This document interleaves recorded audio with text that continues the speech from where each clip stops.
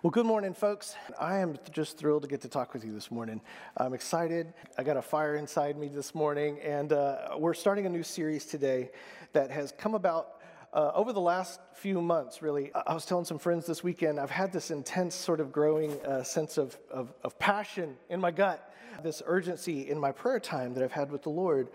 And I'm approaching this new series very differently than I've ever done before. I never do this. I'm just telling you this. It's like my spirit is on fire and my brain is playing catch up. So that's not a place of comfort for me. I'm more of a planner, of an outliner. I like to color code all of my things to make sure I know where I'm headed. But I'm really relying on the Holy Spirit to guide all of us in this over the next few weeks with a lot less outlining and planning than I'm comfortable with. I don't even have a title for this series yet. I don't even have any cool Photoshop artwork, nothing. But what I do know, I know this without a doubt, that God has called me to speak to you today about the life-changing power of prayer. At Generations, we have, from the very, very start, put an absolute high priority on the subject, the discipline of prayer. It's from in the very beginning, back in 1984, it's one of the three pillars the church was founded on, to be a house of prayer, discipleship, and witnessing. Because prayer is crucial. Prayer is important. To paraphrase something the great theologian John Wesley said almost 300 years ago, I believe few things of kingdom value happen outside of prayer. So this is something that God has called his church, not just this church, but his church all around the world, to live by this assumption. Yeah, there's things that God could do. He can do on his own. He's God. But we live by the assumption that there are few things that he does outside of prayer. And so we live with that urgency, that kind of importance. We attach that to prayer because in the scriptures, God seems to attach this urgency on prayer. And while prayer is definitely an element, it's part of every message that I try to teach here intentionally. It's been a while since we've really dedicated an entire series purely to the subject of prayer, and so God's been dealing with me. He's been convicting me really that this is to be a major theme for our church this year, a major part of our vision this year. And so this series here is last, I don't know, maybe 4 or 5 weeks, but really I can already tell this is kind of just going to be volume 1, that this series. We're going to be coming back to this again and again, sprinkled throughout the year, this subject of prayer. There's so much to unpack in this beautiful area of prayer when we talk about it, because there's so many different types of prayer. Did you know that? Did you know there's a lot of different types of prayer for Christ followers to engage in? It is a big, beautiful, multicolored world, this toolbox that Jesus has given us for us to use. And what often happens is if you come from, or if you, say you go to one church, or you go to this church, or maybe you come from a certain church tradition or that church tradition, or maybe it's even your personality bent, what can happen is you tend towards, you can easily zero in on one type of prayer and neglect other types of prayer. That's just natural for us. The writer Anne Lamott, she wrote this tasty little book years and years ago that sort of broke all of her prayers down to 3 categories, and it was help, wow. What was the other one? She said thanks, help, thanks, and wow. That was like the kind of all her prayers went into those 3 categories. But really, there's far more than 3 kinds of prayer. There's all kinds of prayer. There's contemplative prayer. There's intercessory prayer, petitionary prayer, and sometimes you'll hear those 2 terms interchanged. Intercessory and petitionary prayer. Really, they're both asking God to do something. The difference being petitionary prayers when you ask God to do something for you, technically. And then intercession, that word means to come between. Intercession is when you ask God to do something for someone else. So we intercede for others and we petition God for ourselves. So there's those kind of prayers. There's formative prayers. There's prayers of adoration. There's prayers of lament. We've talked about those. There's prayers of thanksgiving. And if I'm doing my calling justice as your pastor, I ultimately want to be a good and faithful tour guide with all of these different kinds of prayers, this incredible smorgasbord of prayer that he has laid out for us, that he has put in your tool belt, and teach, and so that we can all learn how to partake of all these different kinds of prayer. But this series, at least for the next couple weeks, I feel in my heart that we're going to be focusing on one particular type of prayer that calls upon God to move his mighty hand in our lives. And these are prayers that, there are prayers that we pray where the real purpose of the prayer isn't so much to change God, but to change us. We've talked a little bit about that before. And these are called formative prayer. It's God, form in me, make me the person you want me to be. And they're so important. And I can honestly say that my life has been preserved because of discovering this as a daily discipline in my time spent with Jesus. But there is another kind of prayer, and the purpose of which is actually to move heaven itself, to call upon God to move his hand in our life and in the life of those around us on behalf of other people, to speak life where there is death and hope where there is hopelessness, where there is despair, to dare to call upon God to move mountains and do miracles. And that's the kind of prayer we're talking about right now. And as we're going to discover, we don't pray these kind of prayers because God isn't aware of it. We don't pray because God's asleep and he didn't know what was going on. We pray because God, in his sovereign wisdom, has created and structured the world in a relational way so that there is actually a need for people to pray, for his people to pray, for some things to come to pass. Well, I really believe this. I see this in Scripture, as we're going to see in a little bit, that he has made prayer a matter of necessity. It isn't just a nice option for us to do, if we want to. There is an actual urgency in our prayers. And if we take the prayer of intercession seriously, we do this because God takes it so seriously. Now, one of the things that we come up against when we're talking about prayer, it's kind of a cultural thing. We in the West, especially in America, we like to see how things work. It's just kind of the pragmatic way we tend to be in our culture. We want to see how things work. We have confidence when we can connect the dots between cause and effect. For example, it's a lot easier to really get into an exercise program when you see results happening, right? Or how many of you have been on a diet and those first few days, you see some pounds dropping off and it's exciting, right? And we like those kind of things. When we see our tummy getting a little trimmer, man, it is awesome. We feel a little better, and we can stay motivated. But how many of you know when you dive into an exercise program or you go on a diet and you don't see that it's making any difference? Or how many of you ever hit that plateau period? And as I get older, that tends to be more of the case more of the time, just sort of like this plateau period.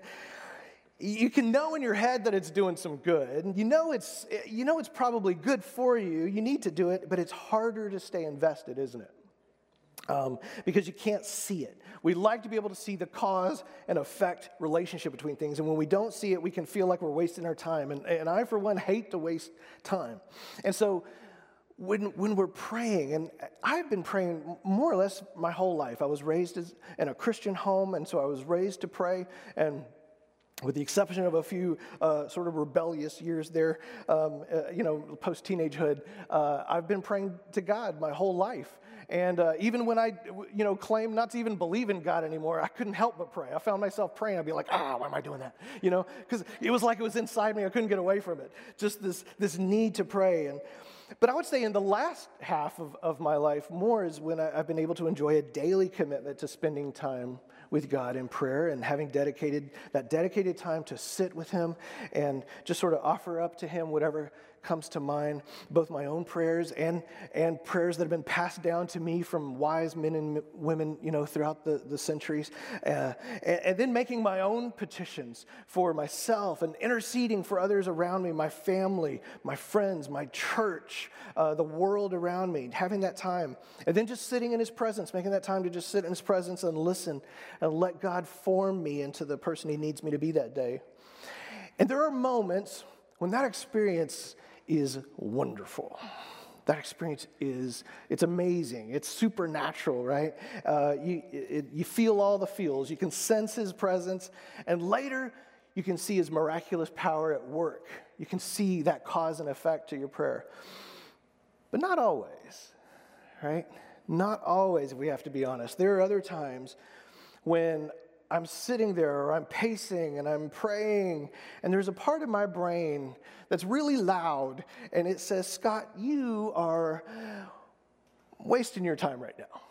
you are not at your sharpest right now, there's some things maybe you should do first than pray right now. You should eat some breakfast. That would really help you pray more fervently later. If I had some coffee and some breakfast, you should take some time and read a novel right now. That would be good. You could use a quick round of Tetris on your phone just to clear your head. That's what I need to do, to clear my head. I just need to do that. I would pray better if I checked out a little bit of Twitter right now first. That would actually be good for me. I'll do that first. I have emails that have piled up all night long. I know I have. And I'm one of those guys who hates, I like to see the email to zero. Those piled up emails just like eat at me. I've got texts I need to answer. I've got voicemail. I'm just kidding. I don't answer voicemail. Don't leave me a voicemail. There's those things I need to do. There's something, if I waited maybe a little bit later in the day, I would be more creative. I'd be in a better frame of mind to do this. Because right now, it kind of feels like you're talking to the ceiling. Have you ever felt like you're talking to the ceiling when you're praying? It's okay to be honest. Yeah, sure. And maybe hats off to you if you just keep on doing it out of commitment. We keep doing it. It's because we're trying to be obedient. We're trying to do the right thing. But man, it's hard. Man, it's hard to pray like that. It feels like a waste of time. And sometimes you pray and you see those immediate, amazing results. But a lot of times, you can't always clearly connect the dots between the time you spent in prayer and the outcome. Sometimes even when there is an answer to your prayer, sometimes the prayer gets answered, and even that, even when there is, there's sort of like, you could explain it another way if you think really hard, like maybe it could have been a coincidence, that it happened that way. I told you my brain never shuts up, right? So blessings to you if you're not like me. So even when you do get an answer to prayer, you can always reason it away as a coincidence. And so we see that even with the outcome of our prayer, it takes faith to affirm it. It takes faith to pray, and it takes faith to affirm the outcome of our prayer. And it can be especially discouraging to pray when you pray over and over for something and you don't see the outcome that you were praying for. And I know that. Prayer takes a lot of faith. And then for some folks, there's a kind of a religious wall that we run up against. And it's really pervasive down here in the South, where we have a very strong sort of Calvinist Reformed tradition. It's very widespread. And I have friends, I'm not denigrating them, but I have friends in this tradition. But some Christians have a theology that really, it actually works against the idea that God needs us to pray. And that prayer is any kind of matter of urgency. It's this idea that if God is all-powerful, then he must in some way be controlling everything, right? He's controlling everything. Everything that happens, from a leaf falling from a tree to a president being elected to the car crash outside to me finding a parking spot, right? To me getting that job or me getting COVID. It was like really, it was kind of like God's will just coming to pass. It's the outcome of his will. And see, if everything is controlled by God, then what possible future or difference can we really make? If the future is exhaustively settled already, it's all part of the scripted plan, well, then there's nothing you can really do about it, right? And so when we pray, really, we're just kind of going through the motions. We're just doing a pleasant ritual. And so we have this idea that if God's all good, he's just automatically going to do whatever's good that needs done. And if God's, whatever is bad, he's not going to do those things. And so whether we ask him or not, so why bother to take the time to ask him to do anything? If it doesn't fit into our theological box, if everything is being controlled by the all-powerful God, right? Well, then the only difference prayer can make, if that is true, if it doesn't really affect God and it doesn't really affect the outcomes to anything, well, then the only thing it can change is us. And so that's one place we can go to. And now, hear me in this, because I've wrestled with this. I wrestled with this in the past. Does prayer change God or does prayer change us? And in typical third wave fashion, I find the answer to be yes, right? The answer is yes. And there is a type of prayer, the purpose of which is to change you. The purpose, we call that a formative prayer. It's a beautiful kind of prayer. We're going to talk about it someday because it's really more important than we have time to get into today. But if you mistake that kind of prayer, that aspect of prayer, to be what prayer is all about, you will live and die having missed out on a hugely important reason for us to pray. And this is a ditch that we can fall into. And I'm concerned that a lot of church, Christians today fall into this maybe out of disappointment because of past prayers. Maybe that's you today, and you're hearing this. You're just like, I've been disappointed by past prayers, or my prayer's not getting answered the way I would have liked. And so there's this natural tendency to say, well, I guess maybe prayer isn't all about changing anything, changing our circumstances. Maybe it's just about changing me and my attitude, which I get. I get that. In fact, the truth is all prayer, when you do it right, all prayer should change us. All prayer should humble us and make us aware of our dependency on God, and it gives God a chance to form us. But here's the thing, when we look at the scriptures, we cannot get away from the fact that this is not even the primary purpose of prayer. In fact, prayer is meant, this prayer of intercession and petition is meant to move mountains. That is what we get from the scripture. Let's be honest. Just be honest. When you pray for someone, when you pray for a loved one, you do it to get a prayer answered. Am I right? Yeah. When my kid's sick, I'm praying for him to get well or her to get well, right? I mean, that's what I'm praying for. I'm not, if I have a loved one who has cancer, I'm not asking God, I'm not praying just so God gives me a better attitude towards cancer. I want that thing gone, right? I want a mountain moved in Jesus' name. And so when I pray to God to move in our church, which has been my prayer lately, God, move in our church, grow us up and grow us out, right? And I encourage you to pray that with me. Let's be doing that together. Grow us up and grow us out, Lord God. I am actually wanting that to happen. I am not praying for God to just make us more content with not reaching the community, right? Lord, I'm not praying, Lord, just help us to be happier, being immature idiots and small in number. No, I want God to actually grow us up and grow us out, right? I want genuine life-changing people. That's what I'm praying for. So when we're talking about is the kind of prayer that actually impacts God and changes the world. In fact, because in the Bible, time after time, we see that things actually hang in the balance. Things hang in the balance on whether or not God's people pray. Throughout the scriptures, it permeates all of scripture. There is this sort of if-then quality, reality to our faith that just cannot be ignored in the Bible. The Proverbs say, if you receive my words and seek wisdom, then you'll find the knowledge of God. He told Israel, the country he had a covenant with, if you seek my name and humble yourselves in prayer, I'll reverse the curse and heal your land. He says in Romans, if you call on me in prayer, then you'll be saved. If then, right? Jesus says, if you speak to the mountain, it will be cast into the sea. It'll be removed, right? He didn't say if you speak to the mountain, I'll help you to be more comfortable with the mountain, right? I mean, that would have made things easier if he had said that. I like that, but he didn't. I can't get away from the fact that he didn't.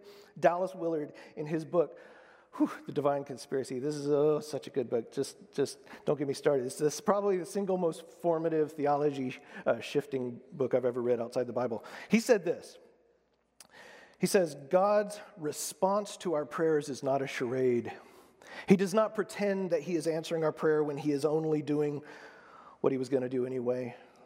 Our requests really do make a difference in what God does or does not do. And he goes on to say, the idea that everything would happen exactly as it does, regardless of whether we pray or not, makes prayer psychologically impossible, replacing it with a dead ritual at best. And of course, God does not respond to that. He doesn't respond to that, and neither would you.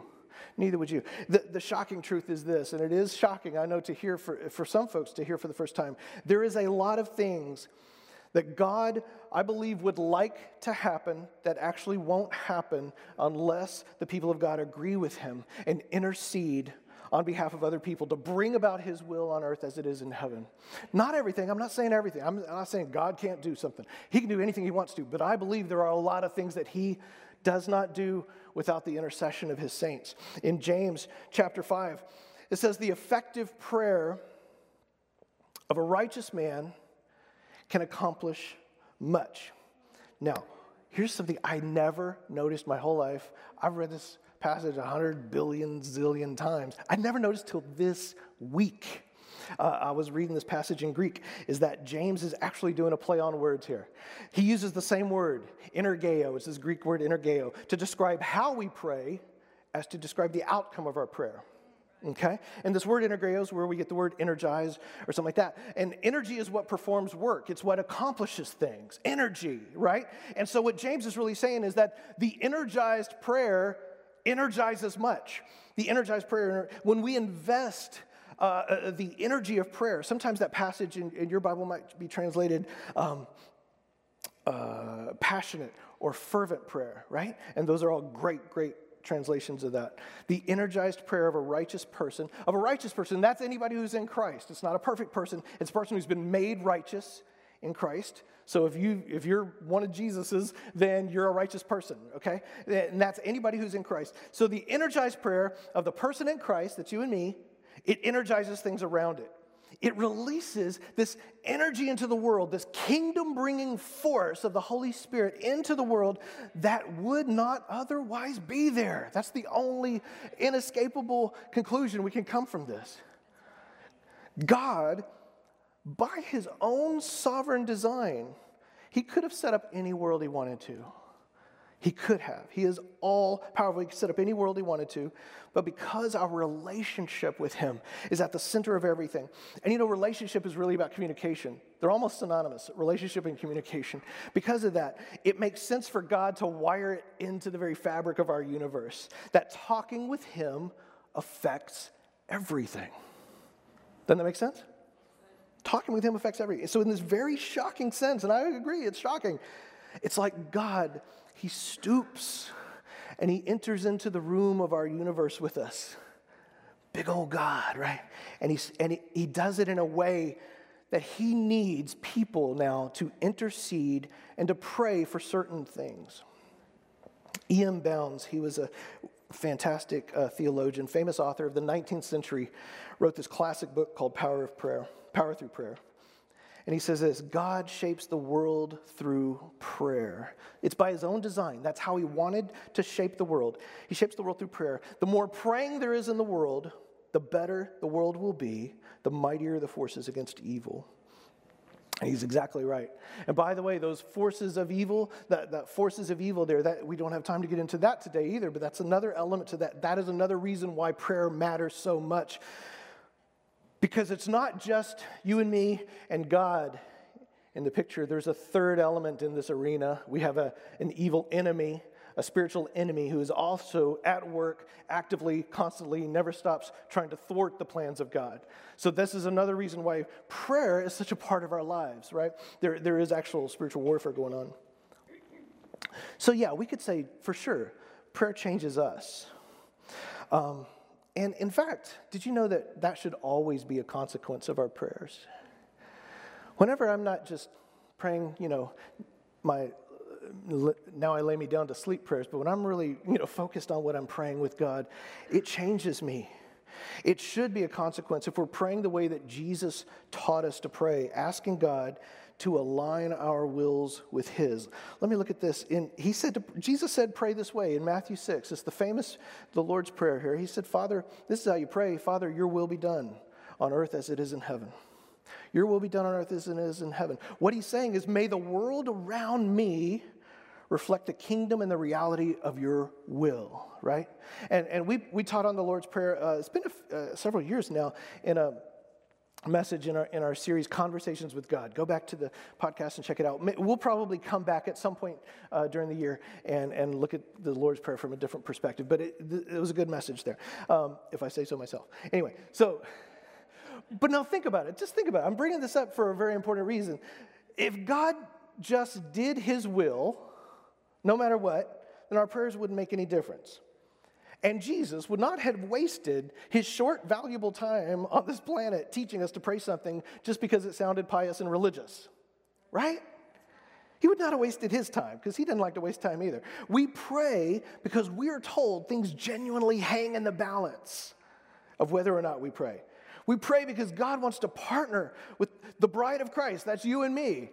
He wants us to be a bride who's got authority, who has power that the world doesn't have. There is something he's given us that the world doesn't have. And we have access to that authority through the power, through prayer. And the more power there is, the more that energeo, the more power there is, the more his kingdom is brought into this broken world.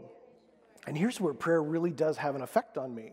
We say, does it affect me or does it affect God? Yes. Here's where it does, because when I start with acknowledging the one who I am praying to, how does Jesus start it?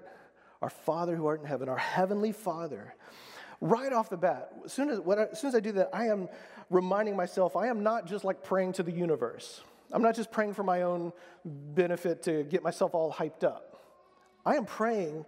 I'm also not just praying to my faith or something like that, right? Like my faith is a demigod that I'm praying to. I am putting my trust in a person. And that person is the Most High God, and He is the one that brings this thing to pass. So right off the bat, I am putting myself in proper alignment here. I am acknowledging that it says, hallowed be His name. I am acknowledging that He is holy. He is set apart. He is, and He is far above my biases. He's far above my prejudices, my personality, my politics. He's above my personal opinions. He's far above. He is hallowed. And this is why this prayer is so powerful. Because if you're intentional about praying this, if this doesn't just become kind of a rote thing that you get through when you're going to bed at night, when you are intentional about this, you cannot help but find yourself automatically getting in the right frame of mind. And then what that tends to do for me is it gets me off of God's throne. Because I find myself unwittingly trying to creep up there all the time. It puts me right back where I'm supposed to be, at His feet, right? It is God that I am praying to. The Bible says don't use the name of the Lord in vain. Don't use God's name in vain. And we always tell our kids, don't say, oh my God, because that's like using His name in vain. You know what really using His name in vain is? It's trying to use God's authority to prop up our own authority. And so this prayer automatically goes, no. We keep that separate. He is the sublime. He is the ground of being, the very ground of our existence, right? He is far above. He is a will that I am not trying to bend to my own. I am bending my will towards His, right? And that too is prayer. And so then when we get to the next part and we say, your kingdom come, then it's truly His kingdom we're praying for. Not our own. We're not just praying for our cravings. We're asking Him to satisfy. To the extent that God's will is being done on the earth as it is in heaven, that is His kingdom coming. So what prayer is really, it's a way for the bride to come into agreement with the groom to bring about His will on earth as it is in heaven. Bending our will to His. And then something powerful happens in that connection. And prayer isn't just this sort of gimme grab bag, Lord, He's not a Santa Claus slot machine. Lord, buy me a Mercedes-Benz like Janis Joplin sang, or something like that. Yes, God loves to bless His children, for sure. He wants to bless us, for sure. But prayer is about believers using a unique kind of authority that God's given to us, where we agree with Him to bring about His will. Every time you pray for healing, you're praying for His kingdom to come. Every time you pray for deliverance for somebody, you're praying for His kingdom to come. Every time you pray for breakthrough, every time you pray for joy in someone's life, peace in a situation, you are praying His kingdom come, because those are kingdom realities, kingdom qualities that are at odds with this world, this broken world that we live in. You're praying for the kingdom to break through into that situation. And so you can see why it would be absurd for us to pray, God, let your will be done on earth as it is in heaven, if you believe on any level that God's will is already being done on earth as it is in heaven. See, if you already believe that's happening, or if you believe that prayer isn't really about changing anything substantial about you, around you. I have to admit, there is an urgency that this creates within me. Because if all prayer is about is just changing me and not changing my circumstances, there's a lot less urgency for me to pray when I feel His prompting. You know what I mean? I'll get out of bed at 2 a.m. If the Holy Spirit wakes me up to pray for somebody, if I think it matters. But I'm not going to do it just to change me. That can wait till 7. That can wait till after I get my coffee. I mean, I love being changed and all, but I'm going to get some more sleep, Lord. I will get out of the house at 2 a.m. if there is an emergency, if there's somebody's life in danger, if the house is burning down, if a robber's breaking in, I'll get out of bed for that. And the fact is, I believe that our prayers really do have that kind of importance. Prayer must become for us a matter of urgency because things genuinely do hang in the balance. And I can imagine what some of us are thinking right now is like, okay, well, so we're like supposed to pray. Okay, I get that. We're supposed to perform this ritual of prayer, but we're not really accomplishing anything, right? I mean, other than just making God happy, he's still the one who decides when and where the stuff should happen. Well, I want to connect one more dot that may blow your mind like it blows my mind. This is seen right in the first chapter of the Bible. In Genesis chapter 1, it says that we are made in God's image. We're made in the image of God, right? Let us make humankind in our image. Here's an interesting fact. In the ancient Near East, all those cultures back then, which the Israelites were a part of, they were part of all those little civilizations, they used this concept of the image of God. This wasn't just unique to Israelites. A lot of different cultures used this concept.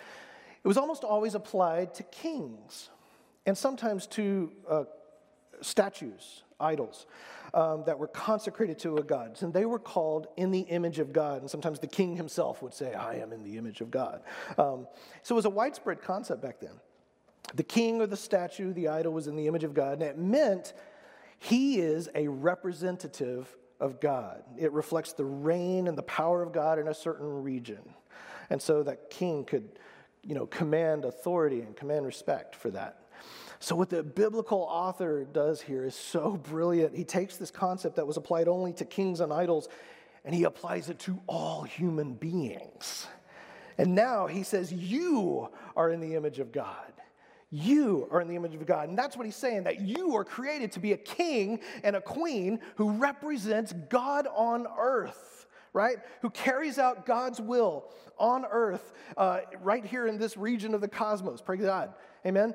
And this is, what you bind will be bound in heaven. What you loose will be loosed in heaven, he tells us in the New Testament. That we are the kings and queens. We were created to be like the viceroys of the earth. It's why we always say around here, you are an ambassador of the kingdom of heaven. You're an ambassador of the kingdom. You're not just a citizen. Now, it's cool to be a citizen, but you're not just a citizen. You're not. Because think about it, a citizen can enjoy the rights and privileges of a nation, right? You enjoy the rights and privileges of being here in America, but you can't speak for us. You can't speak for the president or the king or whoever you belong to. And if you travel to another land, you can't go over there, right? You and I can't go down to Mexico City and negotiate a contract with the president of Mexico. Because he'd be like, ¿Quién eres? Who are you? Right? Well, I'm an American. He'd be like, I don't care. Because I can't speak for America. But here's the thing. As an ambassador of God's kingdom, as an image bearer of God himself, you do get to speak with authority. You have divine authority in this world, right?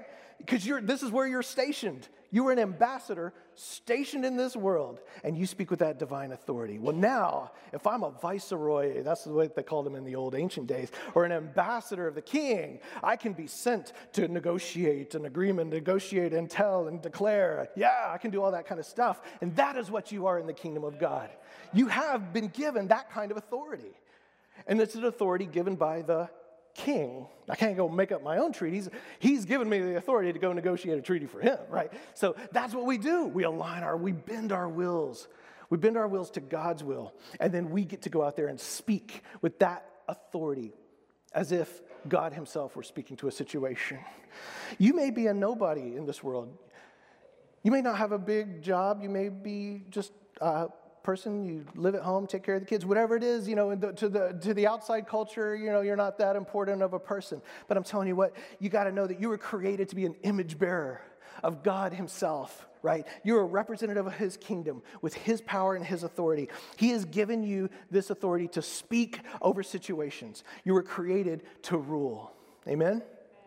Amen. You've got a dignity, and you've got an authority, and a central part of that authority is through prayer. It's through prayer, that energy that you can release through prayer, through fellowship and partnership with God. We get to stand shoulder to shoulder with him to be partners with God. This is what Paul is getting at. When he says, in a couple different places, he says twice in 1 Corinthians 3 and 2 Corinthians 6, he says that we are God's fellow workers. Fellow workers. And he uses this word, synergos, fellow workers. And that's that prefix sin, it means to come alongside of, or in a relationship with, like a synonymous with. You know, it comes alongside, it's in relationship. And then ergos, guess what? That's the same word we just saw over in James. It's that same word from energeo, right? It's about how we pray.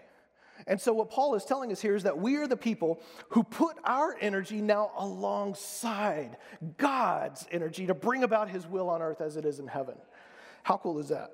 So we don't work for God as slaves.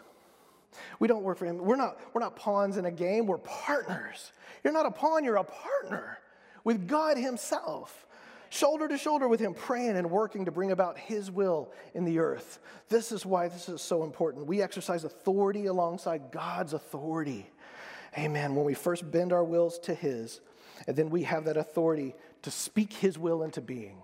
You have authority to speak his will into being. And see, this would be utterly impossible if God were already doing everything unilaterally without asking us and just taking it all on himself. There's no room for us in that kind of a picture, is there? And it completely undermines the urgency of any kind of prayer. It's as we partner with him that we bring about his will in the earth. Friends, you are called to exercise the authority that God has given you. And this is the authority that God has always wanted his children to have. He's always wanted us to have this. When we agree with God, there is stuff that gets released from heaven that wouldn't otherwise get released. That's very sobering to me. Paul Bilheimer, he wrote this little book called Destined for the Throne, just a great little book years and years ago. But he says what the church is doing right now, when we pray, when we align our wills with God, and the church, collectively, we pray, we are practicing on-the-job training for the age to come. Because the age to come, it says that we are all going to be ruling and reigning with Christ, and that's what we are up to right now, on-the-job training. It's just a beautiful picture. Listen, sickness and disease and being in debt and being depressed and full of anxiety are not part of his original plan of creation. That's not part of his original plan. It's a natural part of the world right now. It is. That's just the world we live in now. But it's just the sort of thing that the kingdom of God wants to break through and confront. That's just the sort of thing the kingdom of God wants to confront. If we will commit ourselves to partner with God in prayer, to intercede for the families of this church, for the families of our community, families around the world. And listen, I'm always trying to be transparent with you, trying to be straight with you. I'm not some guru claiming that if we do everything perfectly right, if you pray just perfectly right, and you got your faith just perfectly right, then nobody gets sick and nobody suffers. I can't claim that. I can't. That's not a reality. It's not even scriptural. I don't even see that. But there are outcomes to our prayer that I can't explain. And sometimes I have to trust God. I have to trust in his goodness. And I have to trust that all will be made clearer someday when I get to be with him personally. Right? There's a lot of answers that we'll get then. But I do believe this. I believe it is not Christ's will for you to be sick. I believe it is not Christ's will for your marriage to be in trouble. I just believe that. I believe it is not his will for violence and strife to fill our streets, right? For wars to be raging all over the globe. That's not Christ's will. It's not Christ's will for racism to fill the hearts of men, and political idolatry to fill our Twitter feeds. It's not God's will. It's not his will that the devil attack your family. That's not his will. It's not his will that folks get cancer. That is never his will. Or that kids shoot each other in school. That's not his will. For depression and anxiety to be at epidemic levels right now in our world. That's not God's will. For children to be hungry throughout this world. For refugees to be homeless. For families in our community to not have enough money to pay the rent and buy food. That's not his will. We're never going to see a perfect world until Jesus comes back. I know that. We're not going to see the perfect world till he comes back and rescues this whole broken planet once and for all. But how many more miracles could we be seeing? How many more could we see? How much more of the kingdom could we be seeing breaking through into the world if all of God's people would partner with him in prayer as we're called to do? If we were all partnering with him, getting on our knees or whatever posture you get in, interceding on behalf of other people to carry out his will on the earth as it is in heaven. How many more miracles? Scripture records so many examples of God that he couldn't do all he wanted to do because he couldn't find someone to stand in the gap. It's just there. I mean, I didn't make that up. It's there in the scriptures. And folks, you and me, we were called. We are God's agents. We're his agents he entrusts to help write the script. It's not just a done deal. We get to be a part of the story, and we get to help write that story as we align our wills with his. We get to do it not only through our actions. It's not all about prayer. It's also like, putting your money where your mouth is. It's like putting your hands to the plow. We act in love when we do these things. But it begins with prayer. And we're not just supposed to wait and see what the future holds. We're the people who work with God to create the future that he wants. Amen? And so I'm asking you today, what area is it that God is needing you to intercede about today and tomorrow and the next day after that? Where does God need you to partner with him, to partner with his will, to release that kingdom energy into the world? And it might be your marriage. And it might be your kids. It might be something going on in your neighborhood, one of your neighbors, or it might be someone in your home life group, or someone at work in the office, or something like that. It might be someone here in church that you know of what they're going through, where God wants you to bring gospel hope to a situation. It might be a social injustice that you see going on around you, and God wants you to bring gospel hope into that situation so the kingdom of God can break through. And we're to be the people who are listening. We're always listening to God and then obeying the Lord. We have to listen and obey. Obeying the Lord when he puts something on our heart, and he will. As you start asking him, as you get a realization that this matters, like there's stuff at stake here, right? Everything is at stake. Things hang in the balance. You'll start to realize, oh, he's been talking to me this whole time. God, forgive me. I've been ignoring it because I thought, what can I do about it? But you're going to start hearing his voice speaking to you about all kinds of things, and you intercede right then. Just get in the habit of being obedient and start interceding for that thing, whatever time of the day or night it is. Things hang in the balance.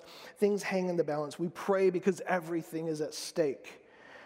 Prayer makes a difference. May we become an army of prayer warriors at Generations Church. Not just for our own stuff. That's important, but also for those around us. Things hang in the balance for our brothers and sisters sitting right there beside you. So I want to challenge you today. If you're not already doing this, some of you I know are prayer warriors, and you do this every day. You're already at it, and that's awesome. But if you haven't ever done this before, I just want to encourage you. If you're not already practicing this, take an extra 15 or 20 minutes or so minutes a day. Morning is often good for a lot of folks. I suggest morning, but whenever it's good for you. And start committing that time to prayer. Ask the Lord what it is I can intercede for. How can I bend my will, align with yours, Lord God, and release this kingdom energy into the world? Amen? Amen. Will you bow your heads with me? Let's pray. Oh, Abba, Father, Heavenly Lord, we thank you, Lord God, as we leave this place today, Lord. I just pray that the Holy Spirit, that you'll just put this on our hearts. Convict us, dear Lord. Convict us, Father God. Remind us to be people who are on our knees, or whatever posture it is we pray with, Lord God, our hands lifted toward heaven. Father, we believe. And Lord, in those areas where we need help, we thank you to help our unbelief. But energize us, Lord God, with the power of prayer, the necessity of prayer, the urgency of prayer. Let there be a fire in our heart, Lord God, a fire that grabs us and defines us and moves us, a fire that alters the way that we do life, the way that we see our calling, our purpose on this planet. Lord Jesus, make us an army of prayer warriors, I pray. And I pray all this in your name. We pray.